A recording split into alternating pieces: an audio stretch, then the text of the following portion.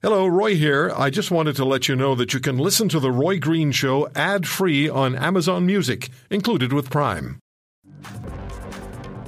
What about the impact of the COVID-19 variants and the climbing numbers of positive tests across Canada? What about the concerns about the availability of vaccines across this nation, which led to the 16-week wait time between vaccination, as determined was okay by NACI? We're the only country in the world so doing. Are Canadians placed at risk by this COVID-19 vaccination policy? Where should vaccination priority then be directed? And then there's the continuing saga of the AstraZeneca vaccine, which, well, the various parameters or demographics which could be vaccinated, who could be vaccinated, changed consistently. We're joined by Professor Suresh Tikku. He's the Director of Vaccinology and Immunotherapeutics at the School of Public Health of the University of Saskatchewan. We've spoken with Professor Tikku in the past. Professor, thank you very much for coming back. And could I get you to please give me your sense of the increased challenges that we're facing because of the variants?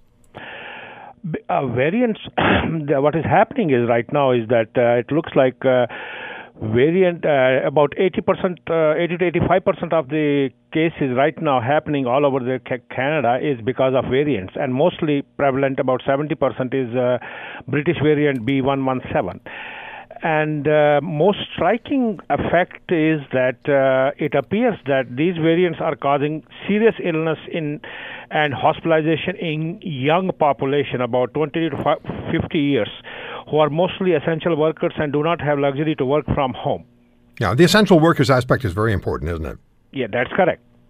Well, let's go back to what you and I spoke about initially, and this continues, and that is the now still accepted 16-week pause between the first vaccination and the second vaccination for Canadians. The argument's been made they want to get as many first jabs into Canadian arms as possible. But do you still have the concerns that you had when we first spoke about the 16-week wait period? I still have the same concern what I said a couple of weeks ago, is that where is the data? If there is a scientific data, where is the data? Data is, if our general population, data is available only up to 7 or 8 weeks of first immunization, but there is no data available which suggests more than 12 weeks. That's number one. And the very latest data coming about delaying this for 4 months, particularly in old people, is causing really concern, because the data coming from BC, from UK, and from research publications suggests that the old people have weak immune response compared to the young people. The antibodies decline much faster in old people than young people, and the real-world data after 6 weeks suggests that single dose protects about 50 to 55% efficacy in preventing symptoms, whereas 2 doses in people over 70 years provide about 95% efficacy. And particularly in cancer patients, single dose, most cancer patients largely are completely unprotected after 5 weeks. And 2 doses protect about 95% antibodies after 5 weeks. So if you see all this data, which suggests that particularly old people are really, really vulnerable if the delay is kept 4 months. Professor Tikku, has there been enough response, enough challenge of this 16-week period, do you think, in this country by the medical profession and by political leaders?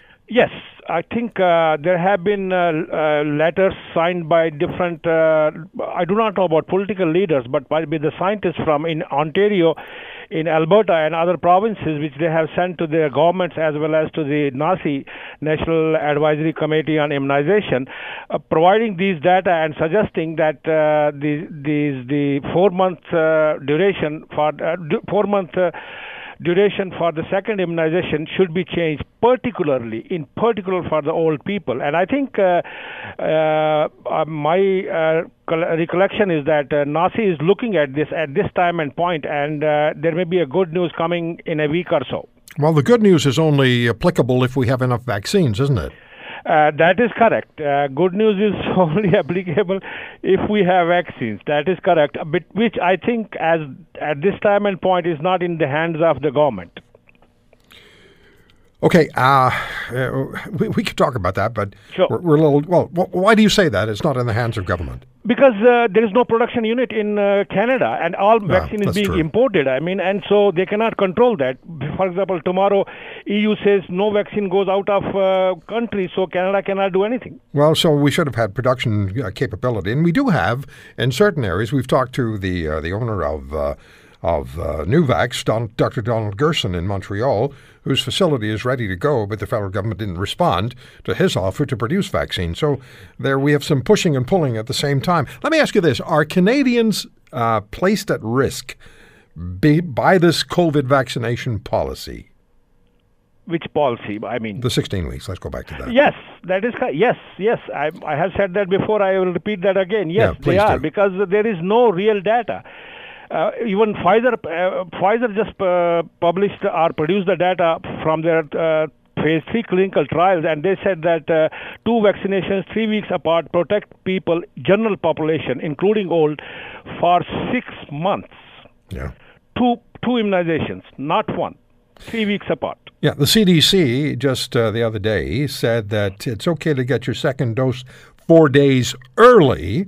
Then they say if you miss your second vaccine dose, you can receive it up to 6 weeks after the first one for both Pfizer and Moderna, but 6 weeks, not 16 weeks. That is correct, because if you see that, and that too, that 6 weeks is based on a lot of data from other vaccinations and vaccination protocols.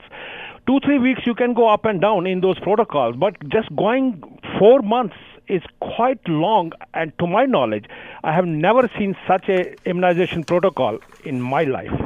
Professor Tiku, let me also ask you about AstraZeneca. That's Sure. been all over the compass, all 32 compass points, it seems. One demographic is okay at this time, another demographic is okay at that time.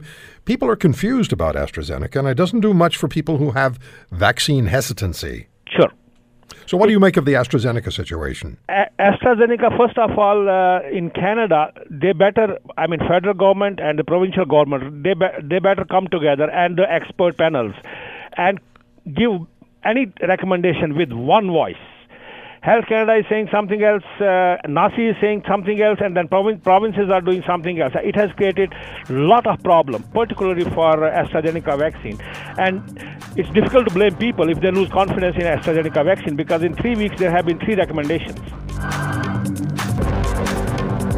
If you want to hear more, subscribe to The Roy Green Show on Apple Podcasts, Google Podcasts, Spotify, Stitcher, or wherever you find your favorites. And if you like what you hear, leave us a review and tell a friend. I'm Roy Green. Have a great weekend.